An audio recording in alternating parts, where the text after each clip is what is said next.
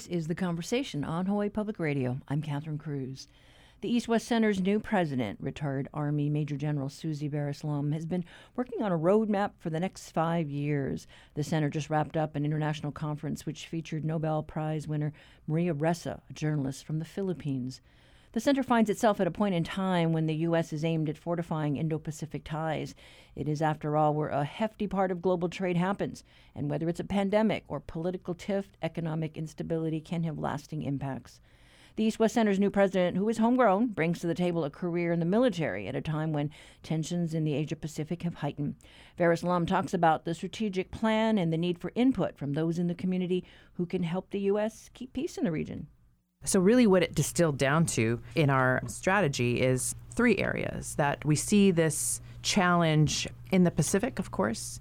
There is a geopolitical struggle as well as the climate. We will see impacts of climate, certainly in the Pacific. And broader, this issue of climate change and its impact on food security, economic, health, and migration, and therefore stability and security. And the other area, of course, is governance. We're seeing the rise of authoritarian regimes, the challenges to public services, and the greater gap between the haves and have-nots that are causing instability in the region, and challenges to free and open independent media, which has been a long-time legacy area of the East-West Center. And, of course, inclusion of women in a lot of countries across the region and the world.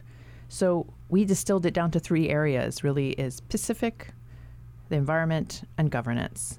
But core to that, those 3 areas drove our pillars or priorities that we like to say, as well as the vision for the future. And talk about the mission of the East-West Center. Folks may be hazy on what is it that you do? So since 1960, when President Eisenhower signed into authorization the establishment of the East-West Center in 1960, the mission by Congress was that the East-West Center would promote better relations and understanding among the peoples and nations of the United States, Asia, and the Pacific through cooperative education or learning, dialogue, and research. So that was the mission, and that's still the mission today. But the question became, when we're looking at, okay, we've done a lot of these great programs. How are we being relevant for tomorrow? So what is the vision? What is the core competencies that the East-West Center has brought in the golden years of the 60s, 70s, and 80s and into tomorrow? So we established a vision for the next 10 years. And that vision is that the East-West Center would be a premier institute in the Indo-Pacific that really develops and equips not just a leader, but a network of leaders, not just to talk about the challenges of common concern, but to solve those challenges of common concern along several pillars. And I think a lot of times, a lot of what happens is based on relationships, right? You've got to build those relationships. So if we get to a crisis, you can cut through some of the red tape or the diplomatic dance that you have to work through. That's absolutely right. It's those relationships. Someone mentioned to me, well, having scholarships or programs where they just come to the United States, sometimes they don't have the full experience. And that may be true when you just take a student from another country and put them in a university in the United States. But the East-West Center was designed because of its special location, geography, multicultural nature, and of course our host native indigenous culture that brings it together. So the unique thing is when you take students from all over the world and the United States and put them in an environment that is structured and intended to build those kinds of relationships, the outcome is very different. Because no matter where I've gone since I've started this, whether it's Fiji, Palau, Washington, D.C., New York City, and meeting with the alumni, and many of them come from the 60s, 70s, 80s, and current, they all say, I will never forget, it was life-changing. And it helped me to be a change maker in my own job or in my world or in my contributions to society. So that's the beauty and the ability to make that 5-minute phone call that took 25 years. So really, we had the alumni conference and the International Media Conference with Maria Ressa, and with the alumni from the 60s, 70s, 80s, 90s, and so on, they came and they even met after the formal events because that's how impactful the experience at the East-West Center was. Friends from all over the world. Yeah, I mean, you've got to have those connections that are genuine. And I think that's the value, I guess, in the East-West Center. Talk about this vision for the next century.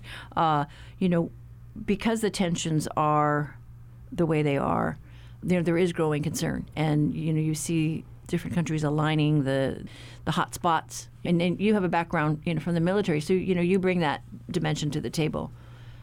That's right. There are a lot of historical grievances and challenges, particularly in the Indo-Pacific, which really spans from California coast, west coast of India, which is sort of the area that we look at. But of course, it's global. These challenges are global.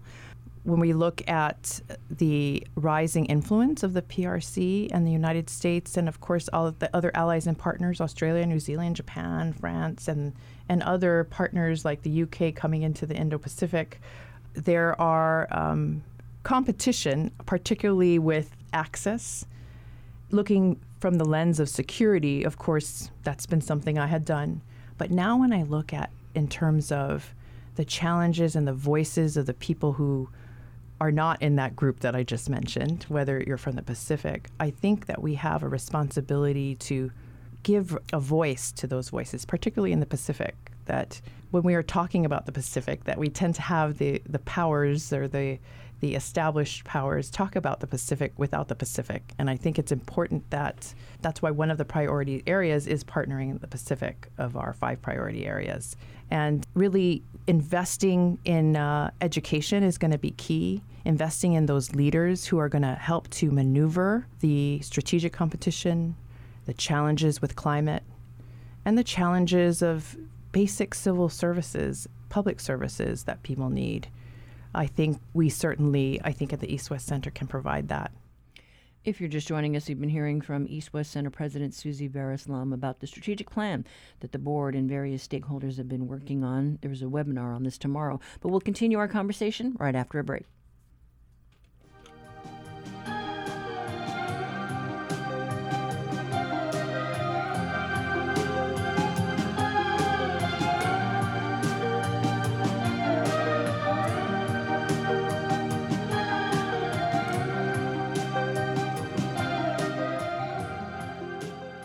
Support for HPR comes from the Honolulu Board of Water Supply, working to protect Oahu's water resources, offering tips to conserve water such as taking shorter showers and fixing leaks. Updates on Red Hill at protectoahuwater.org.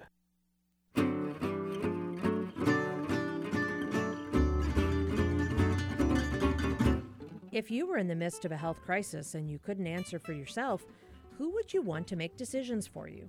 I'm Dr. Kathleen Kozak. Join me today on The Body Show. We'll talk with an expert about the importance of advance directives and who needs one. That's today at 6:30 on The Body Show.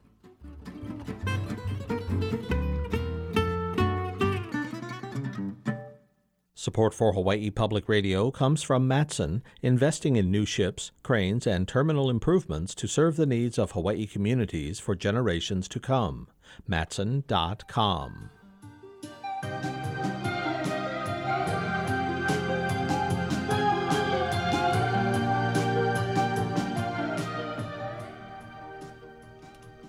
Welcome back to the conversation. And let's return to our interview with the new East-West Center President Susie Bereslam about the center's new strategic plan. Let's talk more about the climate change challenges, because a lot of these island nations are really at the forefront. They don't have a lot of land mass, and with sea level rise, they're really being threatened. That's right.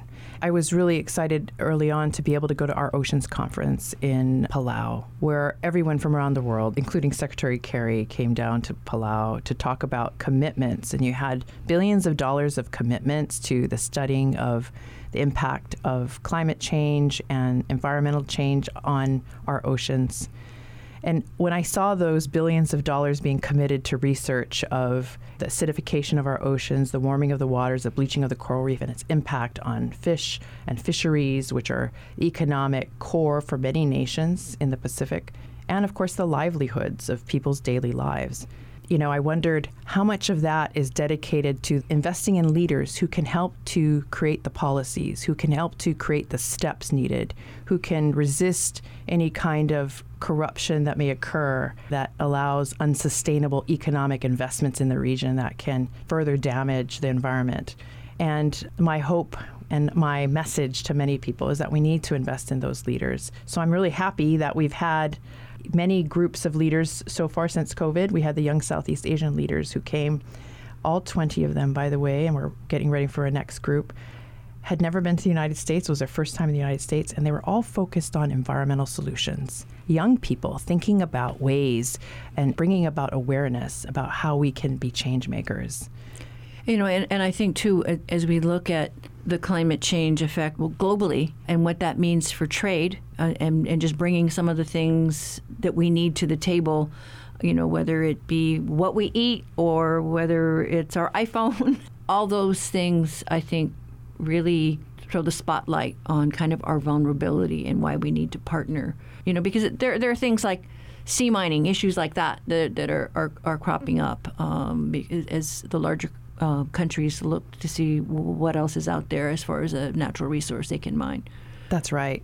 Deep sea mining within your territorial waters, we think of it as a line, but I often say is the fish don't know that line. The currents don't know that line. The blue Pacific continent is interconnected.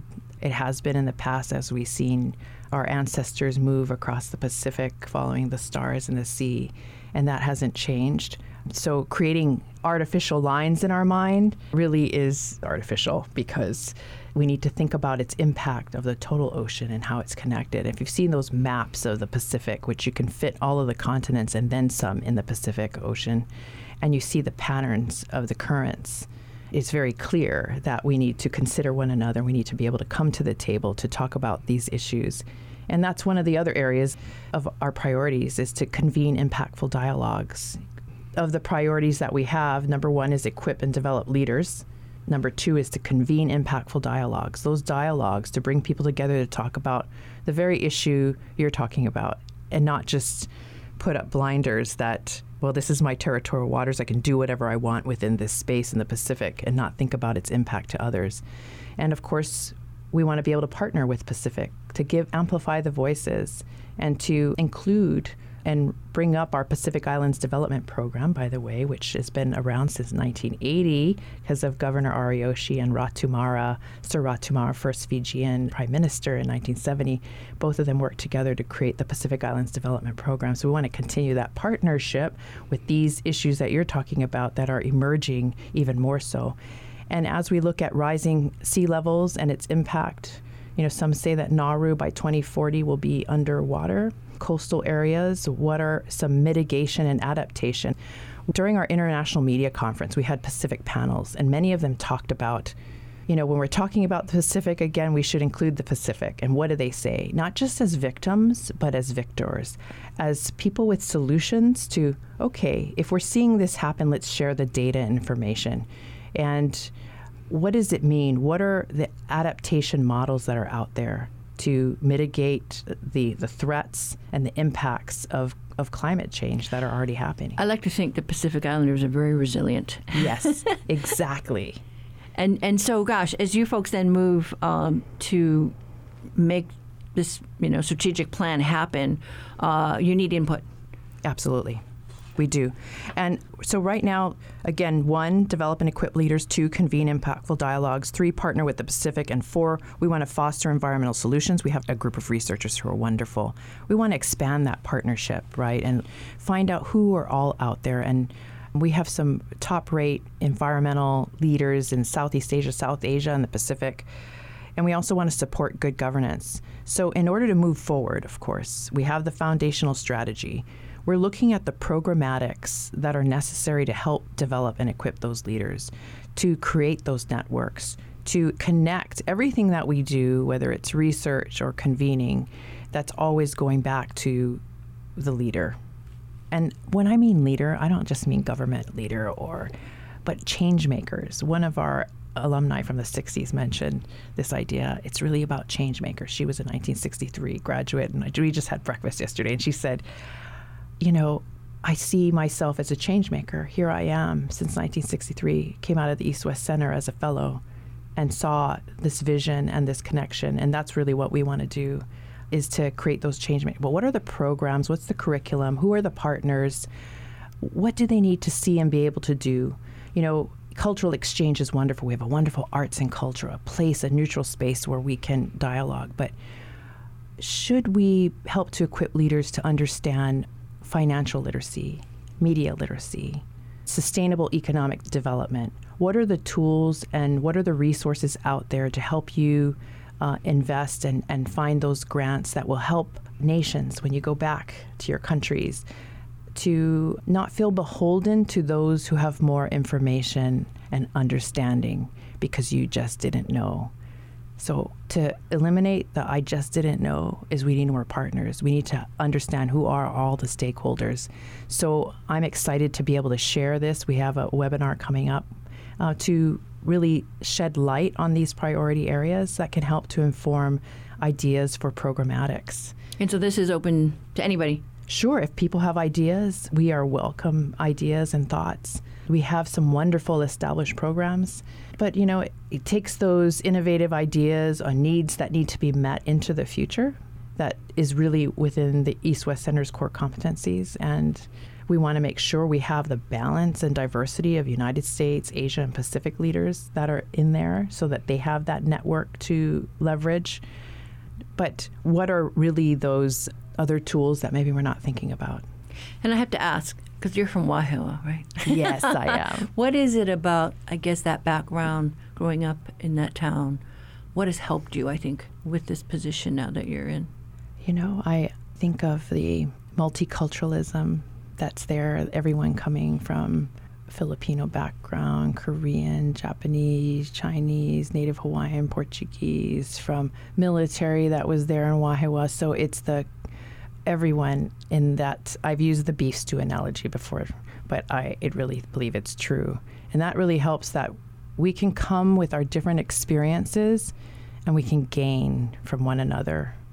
Someone else's differences doesn't take away my own unique, and it's not a threat, but it's a gift. And I think we need to think of that way. And that's what I got from Wahiawa. And of course, being close to nature. We used to play a lot in the ditches, which I didn't realize, flash flood zones, but it was just wonderful. Old post-plantation area. Right. And so it had all those elements. But lessons to be learned, Absolutely. Even at play. Absolutely. A lot. You learn a lot from playing. A lot. And I think of that space of playing today is arts and culture, a lot, the unique things that we bring. If you remember May Day in Wahiawa, we used to have that, right? May Day was something where we brought all those cultures together. And we still do that at the East-West Center. It's so wonderful. And by the way, when I was in high school, I remember we did the East-West Fest. That was my first experience at the Immen Center. We did a German performance, and all of them looked like me. Did not look German, in other words, but we were speaking German, Rumpelstiltskin, at the East-West Fest to show where the East and West meet. And it was just, that was my first experience. And here I am, years later. Very exciting. Full circle for retired Army Major General Susie Bereslum, who took over as president of the East-West Center earlier this year. To learn more about the center's priorities, tune into the webinar set for tomorrow, Tuesday, August 23rd at noon. You can look for links on the conversation page of our website later today.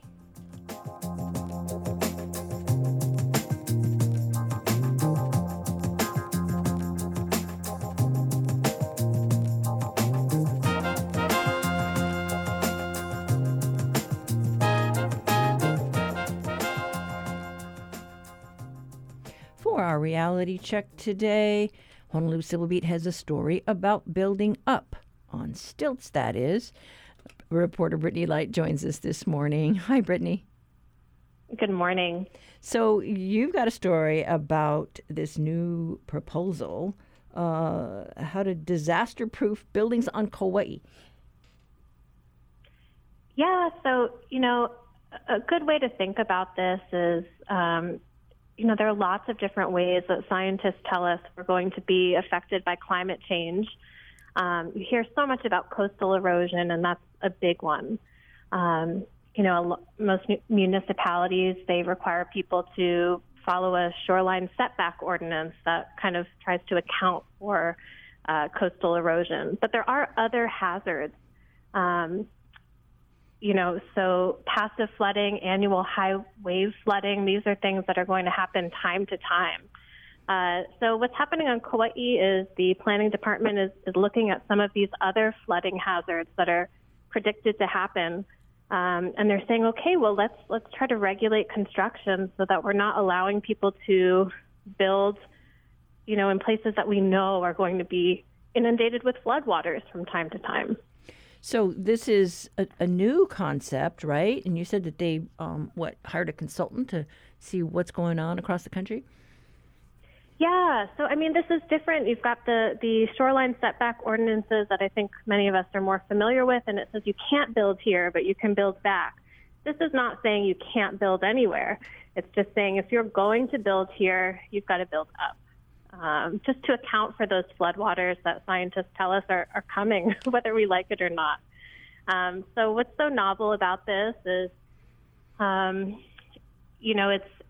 it kind of marks the first time that a government agency in Hawaii is trying to regulate the style of building based on these climate change projections. And yes, the county hired a consultant and they looked across the country to see, okay, what other municipalities are doing this, and they found very few examples. Boston is the only other municipality that's trying to regulate new construction in this way to make sure that new buildings are accommodating this floodwater. So we could be breaking new ground, though, with this ordinance, this proposed ordinance. Exactly. Yeah, it's definitely forward-looking for Hawaii, and it's still just a proposal. There hasn't been too much community discussion about it yet. But I think where the planning director said he thinks he'll get the most pushback is from folks who maybe are considering a rebuild. So there's an existing structure, and they're going to do so many improvements to it that it constitutes as a rebuild. Well, with this ordinance, if it's passed, you would have to actually build that house up if you're doing that many improvements. So that would be a significant increase in cost. Many of these houses already have to build up on stilts due to flood insurance requirements. So in some ways, this is not really adding a burden to many folks. Well, gosh, so have they set a date yet on first reading? Not yet, but it should be happening soon, and it'll be interesting to see what the conversation is like. Well, I have to chuckle because where I'm from, in Guam, our traditional way of building huts is we built huts that were elevated. They were on limestone columns and caps, and so they were already raised because we get a lot of surf, surge. So it is curious to see, where the future's going. Back to the past. Yeah, a novel idea that really isn't so novel, huh? Yeah. Well, thanks so much for your story. You're welcome. Take care. That was reporter Brittany Light with today's Reality Check. You can read her story at civilbeat.org.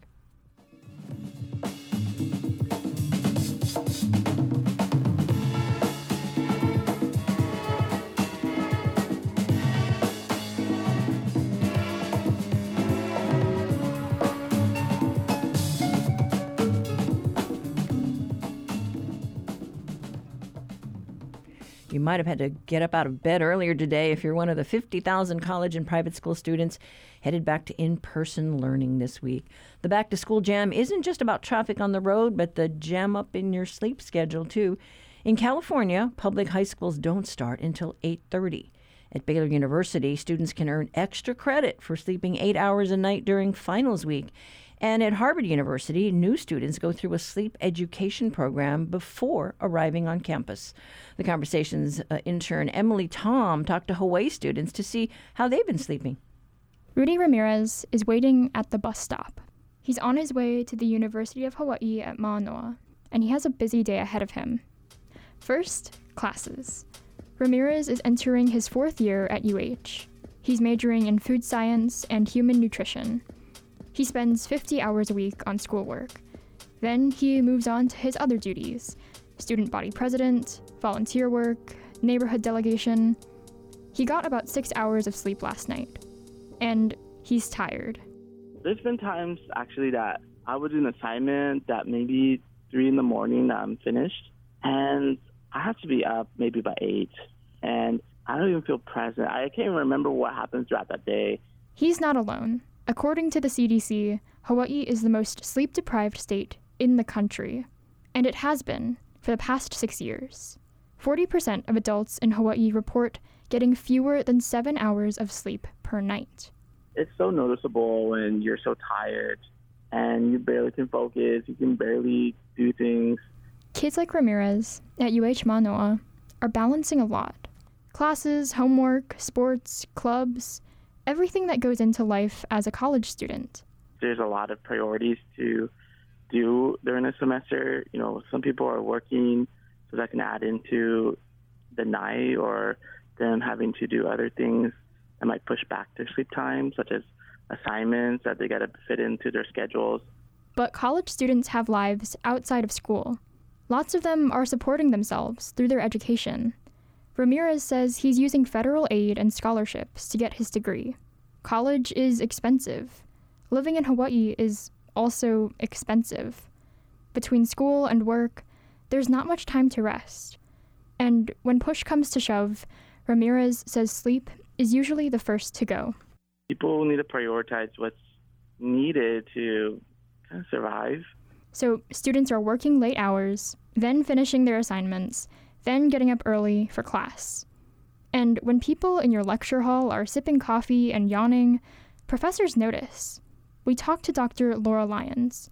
She's currently serving as interim vice provost of academic excellence, but she used to be an English professor. I would say when I was teaching in the English department, it wasn't uncommon to have 1 or 2 students in a given class who might come into class more sleepy, or who might even at times nod off. They might have said that they were up really late working on finishing a project, or that they were working a job that went to quite late hours in order to pay for college. And so, they were feeling sleep deprived. But sleep is more complicated than just having too much work to do. It can also have to do with factors outside of your control, including your race. Dr. Allison Nickel is a postdoctoral research fellow at Baylor University. She looked at data from 1.9 million college students from 2000 to 2020. So what we found was that underrepresented minority students reported significantly less sleep than their non-URM counterparts, and that this was also associated with poorer grades. So academic outcomes suffered as a result of the poor sleep. We speculate that the underrepresented minority groups are getting less sleep as a result of experiencing discrimination and microaggressions in their daily lives. In other words, underrepresented minority students, that includes Pacific Islanders and some Southeast Asians, are getting less sleep, and they're getting worse grades because of it. They often have more negative experiences in their day-to-day lives, which can actually cause psychosocial distress. Things like rumination, you're thinking about all of the sort of mean things people have said or done to you all day, and those things can actually disrupt your sleep. If they're going to class and maybe their professor has some biases and they are picking up on those, the underrepresented minority students might actually carry this with them sort of throughout their day, throughout their lives, throughout their schooling.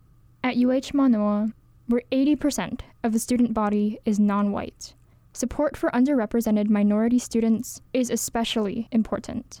But are colleges really supposed to take responsibility for student sleep? Right now, at least at UH, sleep is largely a you problem.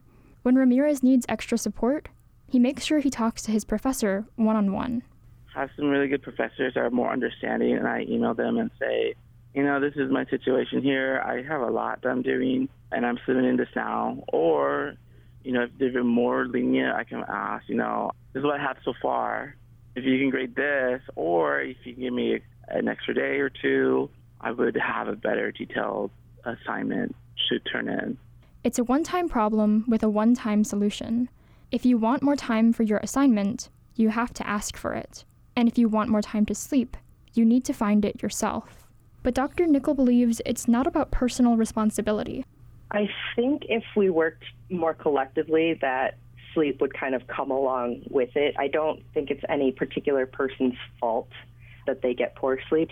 Dr. Nickel says if we want to enhance sleep education, we need to start with education itself. And we already have a template as to how this would look.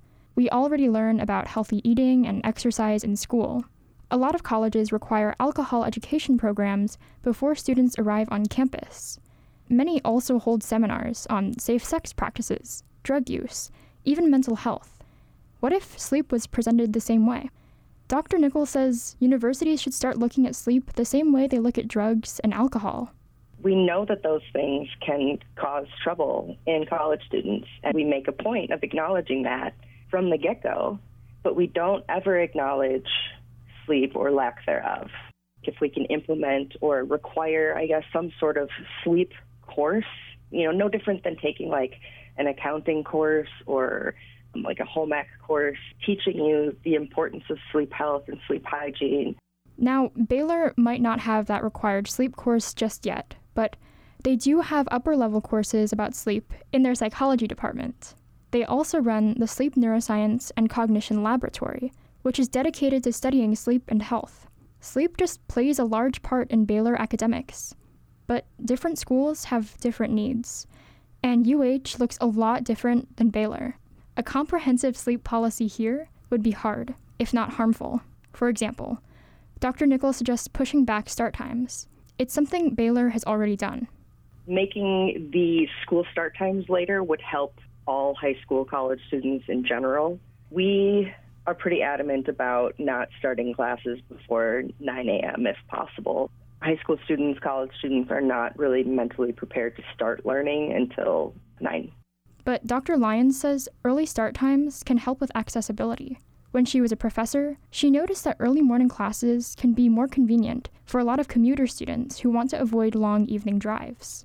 I don't think that at Manoa we could actually push back the start time to 9 a.m. in the way that Baylor does. Baylor is a much more residential campus than Manoa, and it serves a different population.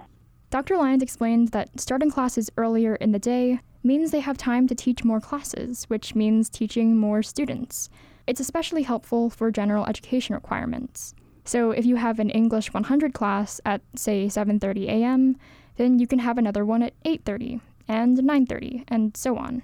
The more classes you hold, the more students you can teach, which provides more flexibility for working students. A university like ours, which has a number of students who have significant commutes and has students who work and who work at various times, has to be flexible in terms of scheduling.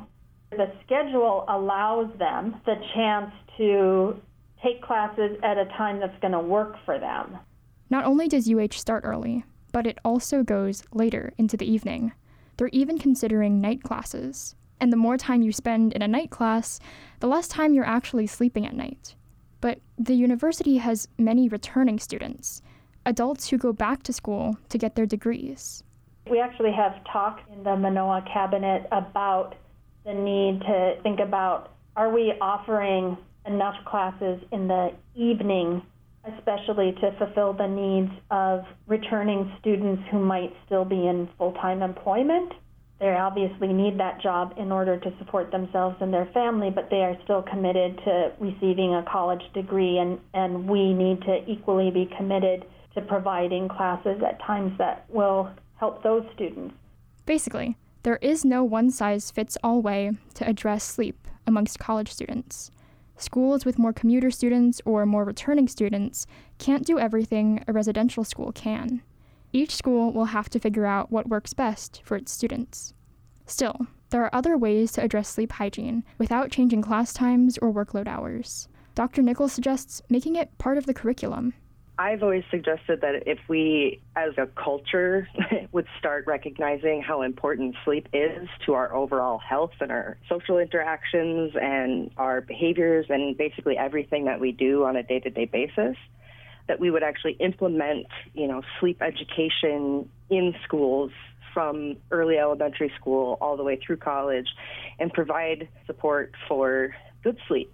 Dr. Lyons says she could see the university starting other initiatives to encourage better sleep. She told me she doesn't think they'll have a sleep course, at least not anytime soon, but education is not obviously just in a classroom. We also have to think about other ways that we educate students, like having workshops, or I think about the kinds of messaging we do, like in terms of posters or departments sending things out, or the counseling center sending things out. So maybe we'll see university counselors or health specialists work with students on sleep. Maybe we'll see seminars and workshops on the importance of sleep. Maybe we'll see later start times, not at UH, but in middle schools and high schools. Rudy Ramirez hopes so.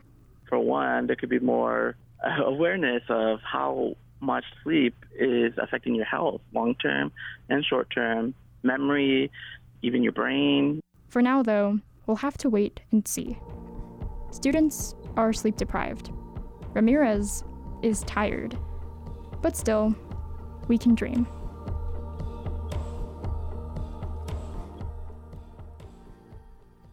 That was the Conversation Summer intern Emily Tom reporting on sleep among college students. Tom heads back to school herself next week, where she promises us she will try for a full 8 hours in between her studies. We're talking about sleep all week on The Conversation. Tomorrow, we'll be taking a look at how sleep affects your immune response.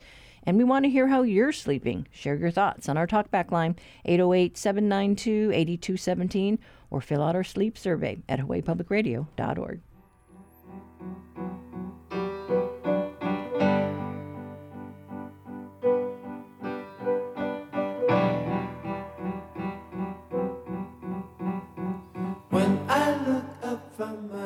Support for HPR comes from Ala Moana Hotel by Mantra, welcoming guests, offering rooms and suites with ocean, mountain, and city views, and a lobby reflecting a blend of Hawaii's tropical colors. Reservations at alamoanahotel.com. On the next Fresh Air, former Republican operative Tim Miller talks about how his work as a GOP hatchet man helped create conditions that enabled the rise of Donald Trump. Miller also describes his interviews with Republicans who privately condemn Trump but find reasons to support him. Miller's new book is Why We Did It. Join us. Beginning this afternoon at 3 following On Point.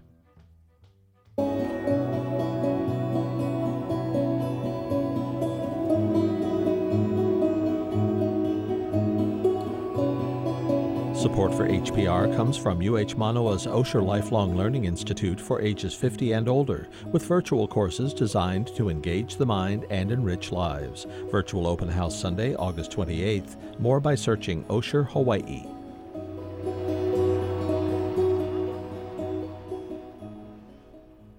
The 20th Duke's Ocean Fest kicks off in Waikiki this week. Among the events on tap for the week-long festival are canoe and stand-up paddleboard races, beach sport challenges, and surfing competitions, including one featuring dogs. 18 teams and 4 solo surfing dogs will vie for this year's title, including the world's oldest surfing dog, Luna. The 17-year-old Jack Russell Terrier lives on Oahu and won the competition in 2016 and 17. But her life hasn't been all waves and trophies. She's battled cancer, overcoming losing an eye. She nearly died after being mauled by another dog. The Conversation's Russell Subiono caught up with Luna and her surfing partner, Alika Vaquer, in Waikiki last Friday. How long have you guys been surfing together? Since she was 6 months old, so it's almost 17 years. Yeah, she's almost 17, so 16 and a half years. How did you get her on a board? Were you surfing one day and she kind of just... I started with a skateboard, actually. Yeah. I had a longboard skate, so I was sitting on the board and having her on my lap, and I was going down the driveway. And then I started to stand up on the skateboard, and then we started to skateboard, and she loved skateboarding. And then I was like, all right, now it's time to come to the ocean. And she hated the water. She didn't want to go in, so the first time was actually kind of traumatizing. And I was like, all right, she's a terrier, she doesn't like water, so be it. A few months go by, and then we go play in the river somewhere, and she was like running on the banks on the river, and then it started to be like more vertical with little cliffs, and then she fell in the water, so she had no choice but swimming. And then she started to climb back up and fall again, so she found that that was actually kind of entertaining. And from that day, she started to learn to appreciate the water. I was like, oh, let's give it another shot. So I went to the ocean, and then she went swimming, and then she loved swimming. I was like, okay, now let's go back on the surfboard. And from there, it started to get better. Yeah, from there, she started to love surfing. And you're here with her to surf. Does she jump on the board right away and you paddle out? She used to jump right away. Now getting older, she's like, meh, kind of like more grumpy. I don't surf as much as I used to. I just go once in a while, but yeah, I just catch a couple waves and come in. Yeah, she's tired. But yeah, she just stays on the board. We paddle out. Yeah, we usually Queens over there. I like surfing in Hawaiʻi, by pillars. Right. Yeah, there's some good waves over there. That's usually my go-to spots. So yeah, Diamond Head a couple of times, but I like Queens because people are friendly, people know me, they kind of like let you waves. Seems like the wave is softer out here too, right? Yeah, it's like nice and feeling really, really good for surfing with the dog. Is there a spot outside of Hawaii that you've taken her to surf? Yeah, we went to Central America, so I got a couple waves over there. And before moving to Hawaii, I was born in Hawaii, but I grew up in France. And I used to surf in France over there. So in the Mediterranean Sea and the Atlantic. That's where she started. You went from, was it California to Panama? Is that what it went? Yeah. I shipped the van from here to California, and then I followed the Pacific coast. So I drove down Baja and then took the ferry to the mainland Mexico. And then I followed the whole coastline all the way to Panama and then back. What do people think of seeing a dog in the surf on that trip? Well, people were really amazed. It's not a lot of people have pets that they bring everywhere over there. It's kind of a different approach. So everybody made friends with me, and they were like, oh, cool, she surfs. Wow, I didn't know you could surf with a dog. And every time I had like military controls and the customs and all that, I was telling her the story, and they would drop everything, get on their phone and find the Instagram. And they would, have a good day, taking pictures. And so it helped a lot having her on the trip for, making friends and like showing, friendliness. Aloha spirit, and yeah, even with the officials, it was like always so much easier with Luna. Yeah. You guys have won the competition twice. Yeah. Right. What's it like out there? What's the competition like? The thing is, like, over the years, like, we could surf way outside, which is my type of waves, but for like the different levels of dogs, different people, for the public, they wanted to bring it in more at Baby Queens. So it's more like a little show off than a contest. So I think it's like there are skills, but also like cuteness that weighs in the balance with the judges. But to me, like, I do better in the waves at Queens. So the first years we were surfing out there, I was killing it. Yeah, there's different levels of people. Some really good competitors out there with a stand-up paddle. Some people are ripping it. I was surprised I won because I've seen people that were like really, really good. It's not crazy competitive. She's 17 years old, right? 17. Yeah, in October. Yeah.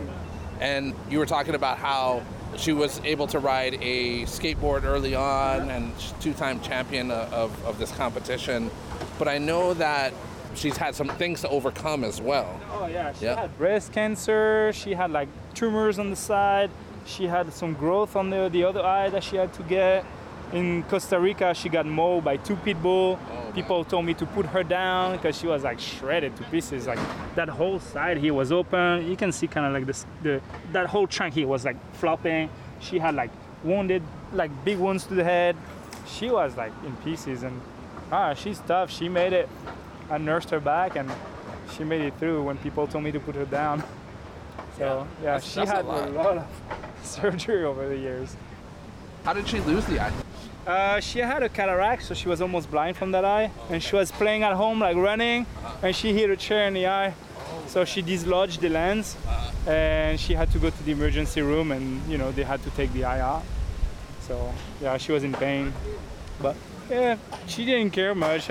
She wasn't seeing anything from it. So yeah, they're resilient. Yeah, and just looking at her now, aside from the missing eye, I don't think that you would be able to know that she had been through so much. She's tough. She's really impressive. Well, it's a tough breed to begin with. Jack Russells are like super energetic, and they're known to live longer, so it helped. Plus, going into the ocean, swimming, doing exercise regularly, all that stuff is healthy for the dog. So it helps with the longevity, I think. When a human and a dog have a relationship like this, when they participate in activities together, How do you think it impacts that old saying that a dog is man's best friend? It's just a continuity in a modern life, like to have fun with your dog. So it's a bond. Yeah. It's like a father-daughter in this case, like type of bond, and almost like even better than father-daughter, because then you say you're like really like a partner, you know. As like when you're father and daughter, you know, there's some independence, and both human beings. She wants to be with me all the time. Yeah. That's her purpose. If somebody out there had a dog and was a surfer and wanted to do some tandem surfing with their dog, how would you recommend they start? What I would recommend is to get in the water and get the dog acquainted with the water and have like positive reinforcement, giving them treats, show them that it's fun and a good positive activity. And then if they like that, then you can go to the next step, which is gonna bring them on the surfboard. Well, yourself have to be a good surfer to begin with, because you know you have to deal with other people in the water for the safety of the dog. Like, their life is at stake, you know. Like, they can't duck dive or anything. They hold their breath really well. So she got wiped out on some gnarly stuff, and like she pops right back up. So it's how you bring them into the water. It's like little by little, make them comfortable with the ocean, and evaluate their level of their skills for swimming. Because not every dog is a good swimmer. Right. Some dogs are bigger, they are like slower. A little dog will stay under the water longer. So as soon as there's a little foam over her, she gets buried in the foam. So you got to assess all that and see if that's the right choice for the dog first, and then for you. Yeah, the highest I surfed with her was like solid head high, slightly overhead, and I got one wipeout, and then after that I was like, I stopped. But I had to jump and grab her to like keep her out of the water. And she doesn't wear a leash or anything. No.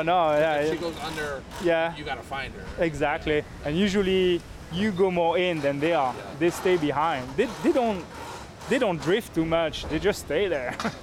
It seems like the day is really nice. Yeah. I just want to paddle out. It's good exercise for her. She's gonna fall in the water for sure, swim a little bit. Right. Yeah, keeps her going.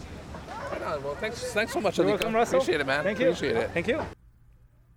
That was Alika Vaquer talking with HPR's Russell Subiano about his surfer partner, Luna the Jack Russell Terrier.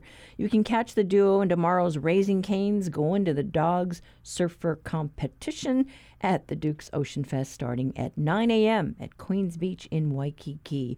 It should be a lot of fun. Spectators are encouraged, but the event organizers ask that pets be left at home.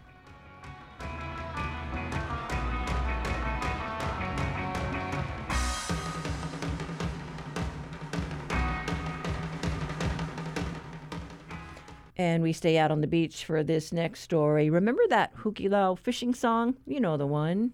Everybody loves the hukilau, where the lau is the cow at the hukilau. We throw our nets out into the sea, and all the amma come swimming in me. Oh, we're going to the hukilau.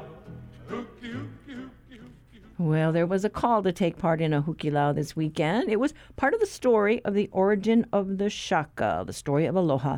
It's a film by Steve Sue that resumed production that was paused because of the pandemic. A release is set for next year.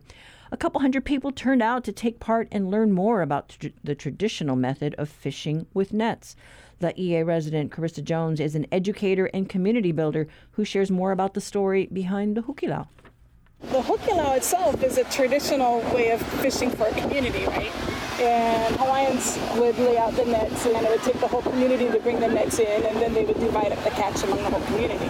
Hawaiians have been doing that since forever. In, maybe the 40s, 50s, something like that, the church needed to raise money to build a new church because their old chapel burned down, so they needed to raise money for a new one. So they had an idea of doing a hukilau, but actually inviting visitors to come up and participate. And they sold tickets for that so that people could come and participate. And they would bring the nets in and then cook all the fish. And then while the fish was being cooked, they would put on a show for all these visitors, hula, music, whatever. And And then they would have a paina after that with all the fish that had been cooked that they had caught. So the concept of a luau, the commercial luau that we have today, was born right here in Laie, because that was how the community raised money to support the things that the community needed. And then later it became what we know now as the Polynesian Cultural Center.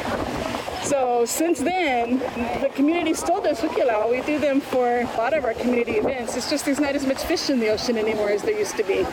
In the old days when the mullet would run, and there's an old Hawaiian story from the mullet running from Ewa all the way around the island to this beach right here, Laie Bay, they would come and circle around in the bay.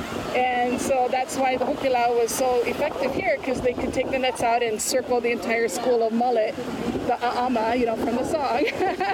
And that would be what they would bring in from all the nets. So it was a good place to fish because of the traditional pattern of the mullet when they swam to Laie. And fast forward today, not so much mullet today. I only saw a couple fish brought in by net. Only a few fish. I mean, this whole area, Oahu in general has been overfished. And it's always been a problem because our community, local fishermen, families can't catch the fish that they need to support themselves anymore. So, all of those efforts to help Aloha Aina close beaches periodically, let the reef recharge, rebuild, let the fish, grow again. That's what we need. We need to restore our fish ponds. We need to restore our reefs. We need to restore our local fisheries so that our communities and families can fish. That was Carissa Jones talking about the tradition of the hukilau. The Saturday event included a luau and entertainment. The film, Shaka, The Story of Aloha, explores the origins of the popular hang loose sign. It's expected to be released next year. We throw our nets out into the sea, and all the ama comes swimming to me. Oh, we're going to the hukilau, hooky, hooky, hooky, hooky, hukilau. Well, that is it for us today. Tomorrow, we talk about the films being featured at the Duke's Ocean Fest. Got a feedback for us? Call our talkback line, 808-792-8217. Email us at talkback@hawaiipublicradio.org. And if you missed any of the episodes in the series about sleep this week, you can listen back to all of it. Our shows are archived. Find them on the conversation page at hawaiipublicradio.org. I'm Catherine Cruz. We'll be back tomorrow with more of the conversation.